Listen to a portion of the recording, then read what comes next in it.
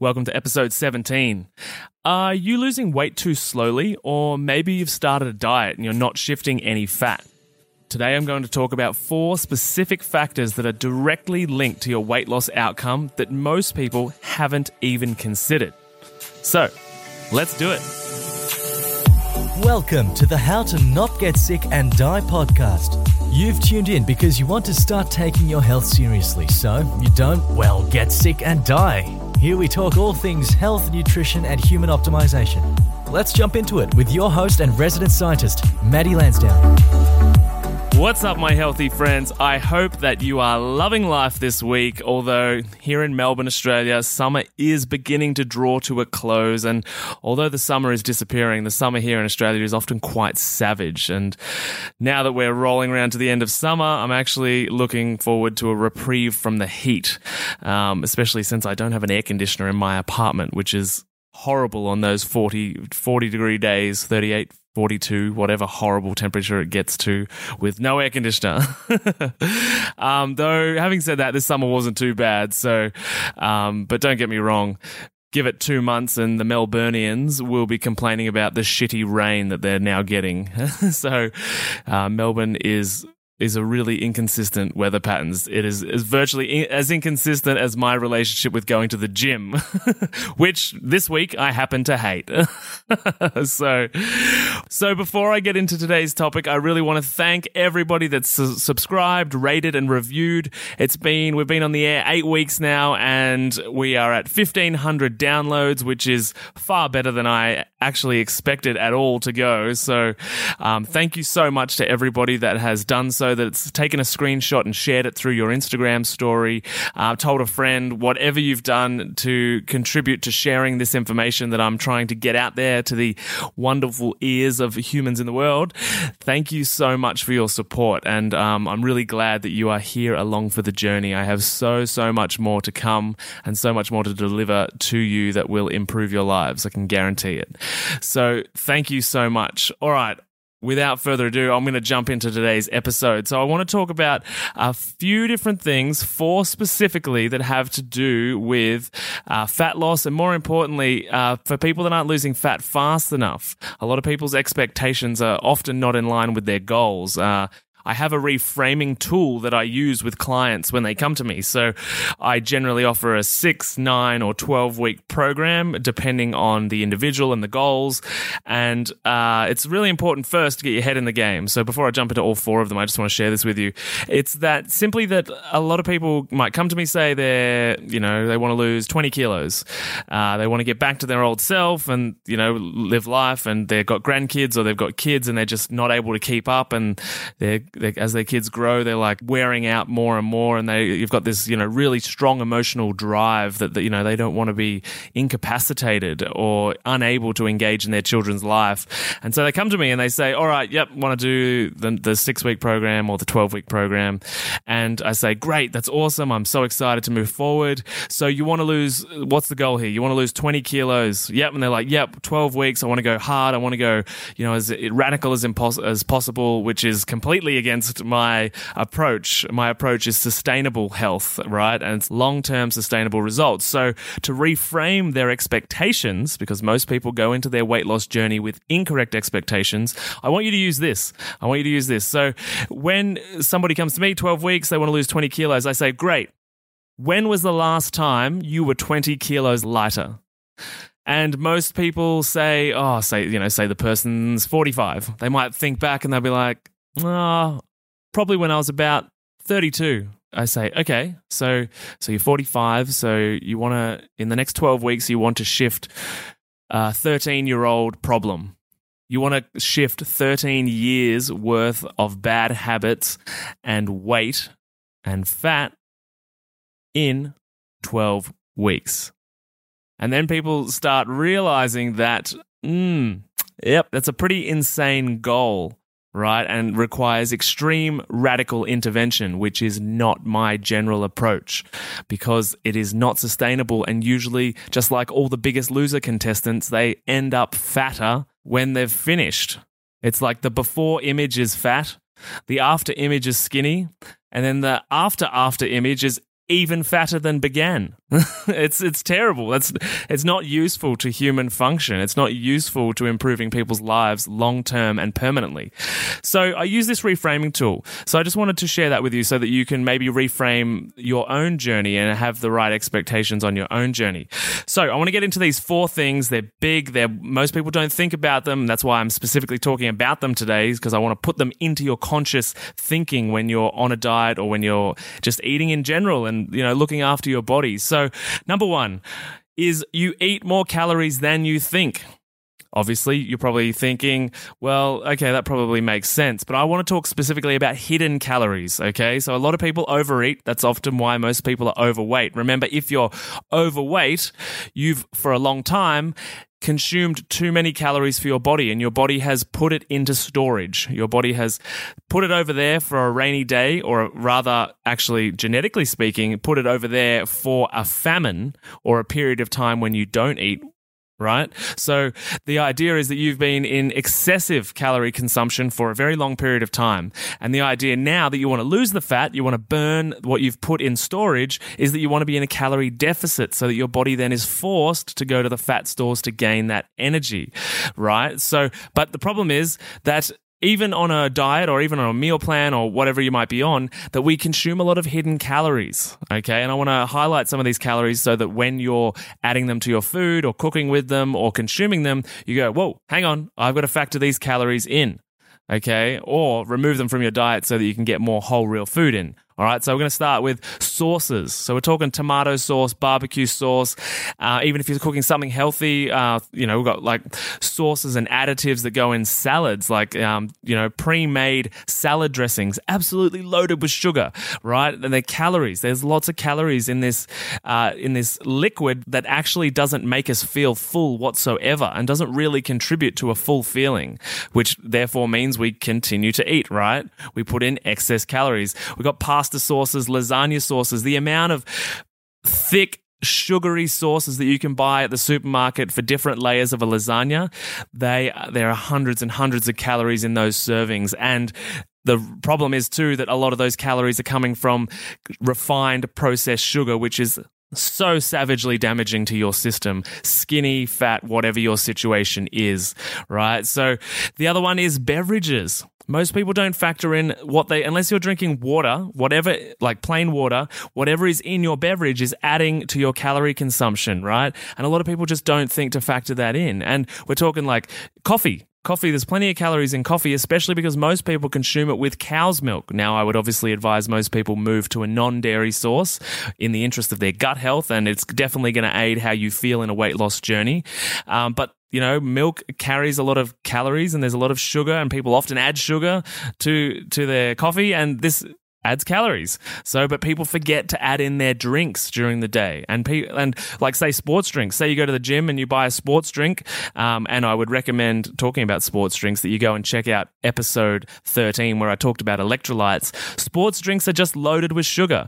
Some of them are, and like the average Gatorade's about 200 calories of sugar additive. Processed and refined, obviously. So you've got to remember to factor these things in. There's hidden calories in food all the time. So as always, as you hear me say all the time, whole, real food. You can't, there's nothing added to whole, real food, right? So, and anything that you do need to use to flavor, I always say to people, you want to move away from sauces and dressings and you want to move over to herbs and spices, because herbs and spices are whole, real food, okay? So that's a better way and a healthier way to flavor your food, and drinks as well. There's lots of options there too. So number 1 is you're consuming more calories than you think through these hidden calories. Number 2, you burn less calories than you think. Okay. And I want to preface what all of the stuff I'm about to say about this point with, don't mistake tiredness for physical effort. Okay, so when you go to the gym, it's often really hard and, it's really intense. And if you are overweight or you're trying to shift weight, then remember your 100% or your 50% or 70% is not equal to that of, say, your trainer. So if two people do 100% effort and one person is excessively overweight and one person is extremely fit, then the person who is extremely fit is going to burn more calories. And remember, they started where you are too. So it's not a matter of being like, oh, I'll never be that person. You're just on your journey. But on your journey, you need to factor in that you're probably not burning as many calories as you think, because your 100% is a limited capacity to where you're going to be in a month or where you're going to be in 2 months. Right? Your 100% is going to get better and more as you go along this journey. So you've got to factor in that you're not burning as much as you think. So, and the thing is too, input does not equal the same calorie of fat burning result per individual. Every single person is different. So if you eat a sweet potato, how much calories, depending on the size of the sweet potato, how many calories you've just put into your body does not equal a proportional amount of output, because your body has different functions. And of course, when you're overweight, your body has more functions to do, which is why, you're so labored by the weight that you're carrying. So it's important that you remember that it's not a proportional transition for the food you've consumed. So, and you're on that path too. So remember, being tired or worn out is not an appropriate metric for measuring calorie burning or measuring your results. Feeling worn out one day might mean that you didn't do much, and feeling worn out the next day might mean you actually did a heap of stuff, right? So remember, your level of tiredness is not an appropriate metric to calculate or measure how your fat loss journey is going. And so continuing on with this theme of burning less calories than you think, they actually did a study with calorie burning and sex. So much like most things when it comes to sex, people assume far more than is true. So they did this study and they found that for women, they burn 70 calories, only 70 calories during sex, and men only burn 100. And that's on average. So obviously sometimes it's a little more, sometimes it's a little less. And it's probably this number because sex doesn't go for as long as everybody likes it to. It's a pretty low number, right? So even if you're regularly sexual, it's not really contributing that much to your overall fat loss or health journey. So remember, this is just another example of where we're making the mistake of over assuming that we've done more than we actually have. So the point is, during physical exercise, we burn a lot less than we might expect, especially if we have not appropriately monitored the calories going in. Right? So that's also, all these things work in combination, of course.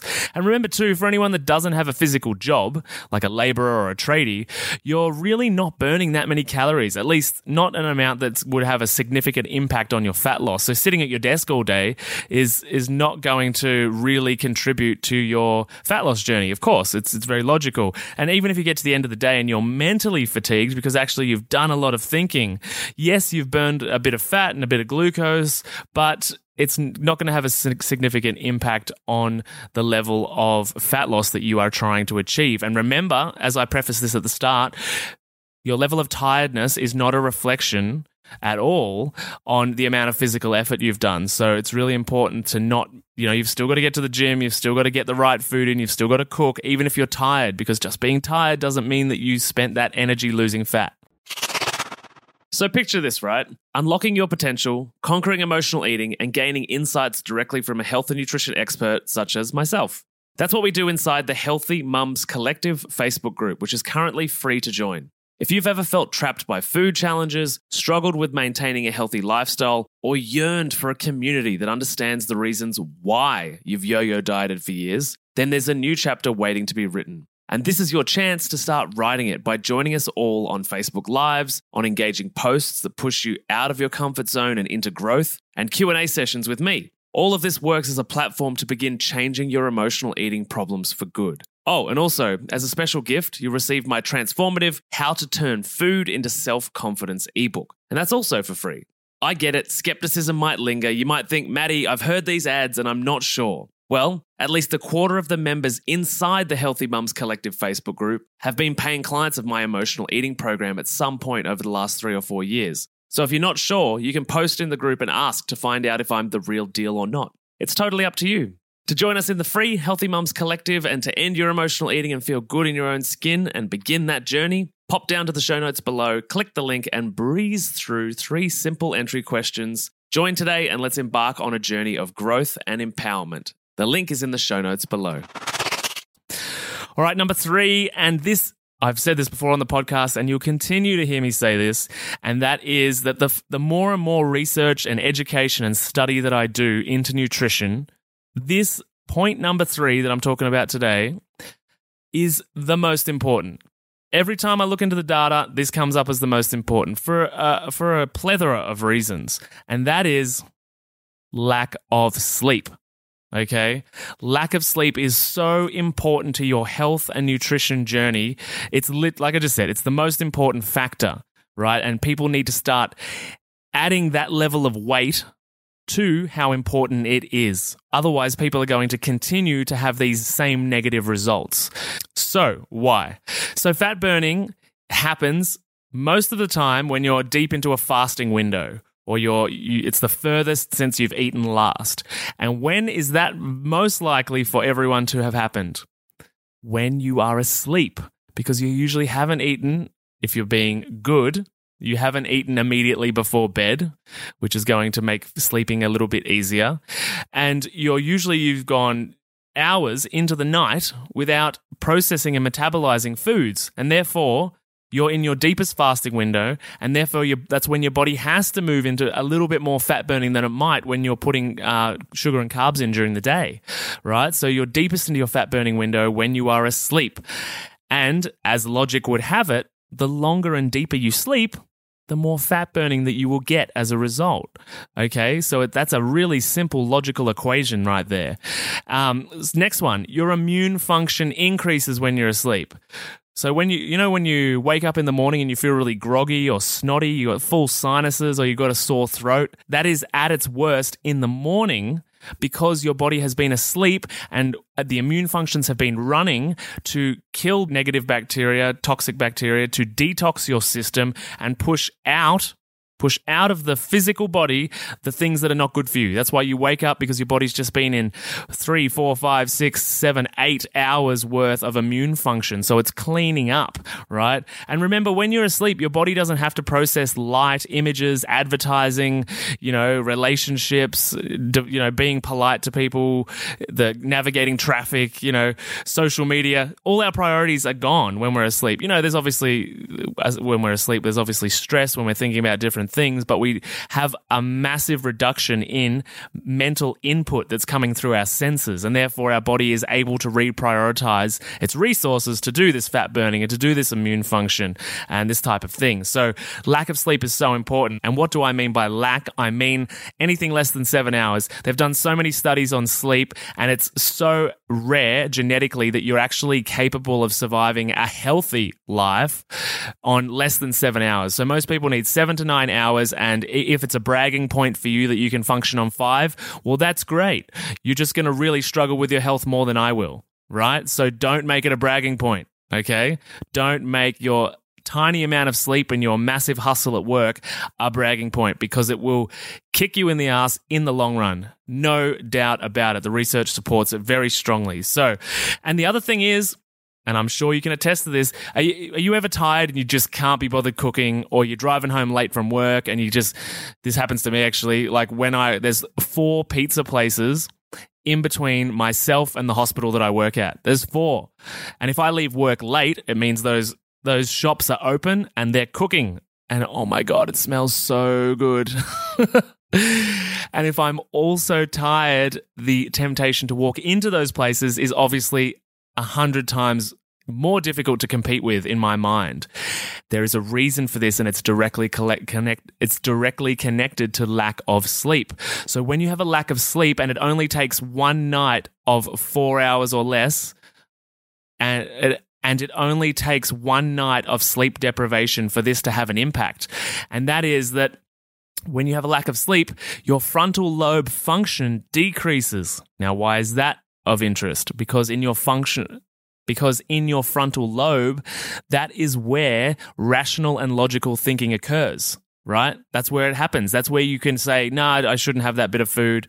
I don't need it. It's bad for my health. And you can move on with your day and not even be caught up on the fact that you didn't just walk in there and you're really tempted, right? So when frontal lobe function is affected, which is just one night, and most people are living on years worth of sleep deprivation, then their logical and rational thinking and ability to talk themselves out of going into bad health and food choices is massively limited, right? So you really want to get good sleep so that when you walk past pizza places or when you drive past, any fast food outlet that's normally a weakness of yours, it's not a weakness because you've got plenty of sleep, and even though you're tired from work, you're still well slept, okay? So number 3, lack of sleep. Make sure you get into bed early. Make sure 7 to 9 hours. And if you're someone that says, I can't really sleep longer than 6, that's because the last time you slept 8 hours a night was, 5, 10, 15, 20 years ago. You've got to rebuild that muscle. So tomorrow night, start with 6 hours and 15 minutes and do that for a week or two, and then go to 6 hours 30. Just because you tried one night to sleep for 8 hours and it didn't work out doesn't mean that that's it. You can't do it, doesn't mean it's impossible. It's like anything. It's like anything, like this weight loss journey that you're on, right? It's, it's difficult in the beginning. It's not easy. You've got to build those muscles so that you can then become good at it. It's the same with sleep. You've got to retrain your hormones, which dictate your sleep and awakeness and your hunger and satiety and these types of things. It's your hormones that need retraining through the sleep regime that you implement. So make sure you implement it correctly over a period of time so you can develop your sleep muscle. All right, number 4, the final one. And I'm a big proponent of this. I do it with all my clients. I do it with all my public speaking, and it is talking about fasting. So number 4, most people that are on a weight loss journey or any kind of health journey really, their feeding window is too large. Too large. And what do I mean by that? I mean that most people wake up, they have breakfast, they have morning tea, they have lunch, they have afternoon tea, they have dinner, they have a snack after dinner. And you know what's happened in that time? About 12 to 14 hours has happened, meaning that their body is only in a fasting state for about, 10 to 12 hours a day. Okay? And that is not enough time for you to get the benefits of fat loss, right? Because remember I said earlier that most of your fat loss happens when you're asleep. Okay, and that means that you're the deepest into your fasting window when you're deep asleep. So the idea is that you want to create a smaller feed window in the days, and it's not just the time factor, right? There's an important hormone called insulin, which is up and about in the body, processing the metabolism of sugar and carbs, and distributing things in different directions. And it goes up when you consume sugars and carbs, and goes down when you're not eating, right? And therefore, you can go longer. Therefore, you can go longer not eating, and insulin drops. It drops and drops and drops and drops, and the lower it drops, the higher your fat burning goes. Because once insulin drops, that means that burning sugar and carbs is dropping. That means that fat is going to come up. So you're always in a ratio of fat to glucose, right? But as the glucose depletes in the system, the fat goes up. But if you're always in a feed window, you're always putting food in, you're not giving your body an opportunity to enter into fat burning state. It's a relationship where the longer you're not eating for, then the lower insulin will go. Obviously, it eventually stops at some point, but it means that the deeper you are into a fasting window, the deeper you are into fat burning. Okay, and that's where we want to be. We want to be burning fat. Now, remember, we're not talking about calorie restriction or deprivation here. The idea is that we're just moving the calories into a window. Now, I usually get point 1 for my clients is to get them to 16-8. So 16 hours a day fasting, which means water only, and 8 hours into the feed window. So in that window, we have breakfast, lunch, dinner, everything we need for that particular individual. And I recommend, for lots of information about what intermittent fasting is, and more importantly, what it is not, check out episode 7 of the podcast. I talked about intermittent fasting specifically.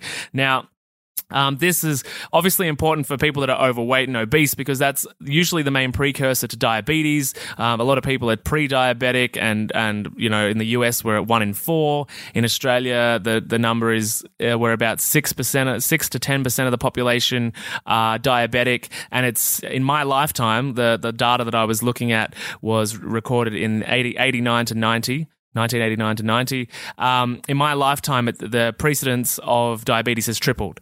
Okay, so that's obviously exceptionally concerning and is a worldwide problem, which is very common in Western countries. So the idea, of course, is that with and I'm talking type 2 diabetes here, is that it's a metabolic disease of insulin, right? Most people have problems with their insulin and it's too high and their body becomes, resistant or lacks sensitivity and insulin doesn't do its job properly. And also, by the way, lack of sleep negatively influences the body's capacity to operate with insulin. So the idea is that, fasting could benefit people that are pre-diabetic or diabetic, because the idea is they need their insulin to drop. And to do that, you need to give your body a bigger window in fasting. It's a natural thing that happens in the human body, right? So, and this is important. Intermittent fasting is a good practice to get into to just completely avoid pre-diabetes and diabetes anyway. Like the prevalence in the US of child diabetics and adult diabetics is horrific. So if you don't have it, getting in this practice is good for your insulin levels, period, no matter what. So I highly recommend checking out episode 7 so you can learn a bit more about intermittent fasting. So they're the 4 major things that I wanted to talk about today, because they're just things that people don't usually think about. The hidden calories in food, the fact that they're burning less calories than they think, and even despite that, remember that diet is always more important than physical activity, but physical activity must be in there somewhere. Lack of sleep. Sort your sleep out, 7 to 9 hours, and make a bigger fasting window every day. Make sure your feeding window is a little smaller than it might otherwise be.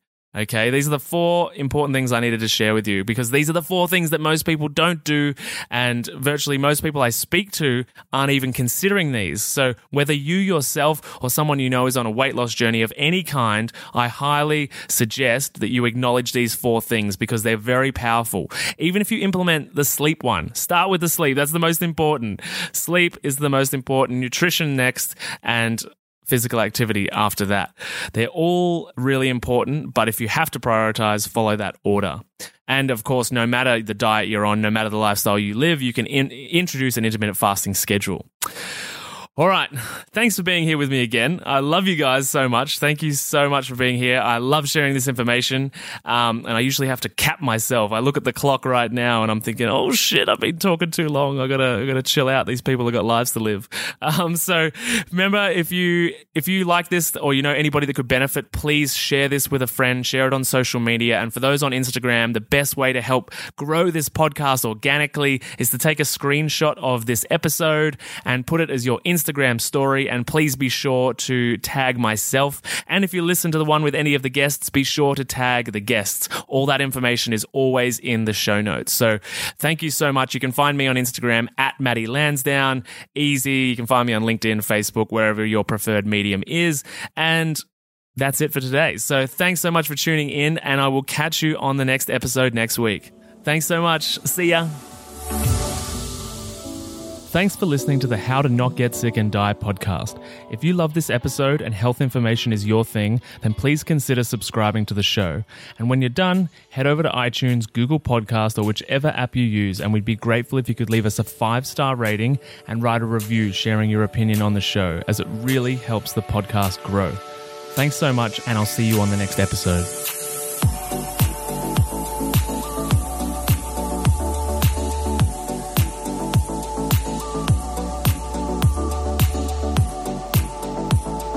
Whilst the presenter that feature on this podcast endeavour to provide accurate information, it cannot possibly take into account your individual circumstances, and therefore the content on this podcast provided by any of the speakers is not intended as advice in any way for any individual, and should not be a replacement for professional medical or health advice of any nature. Always seek advice regarding your personal situation from a qualified medical professional.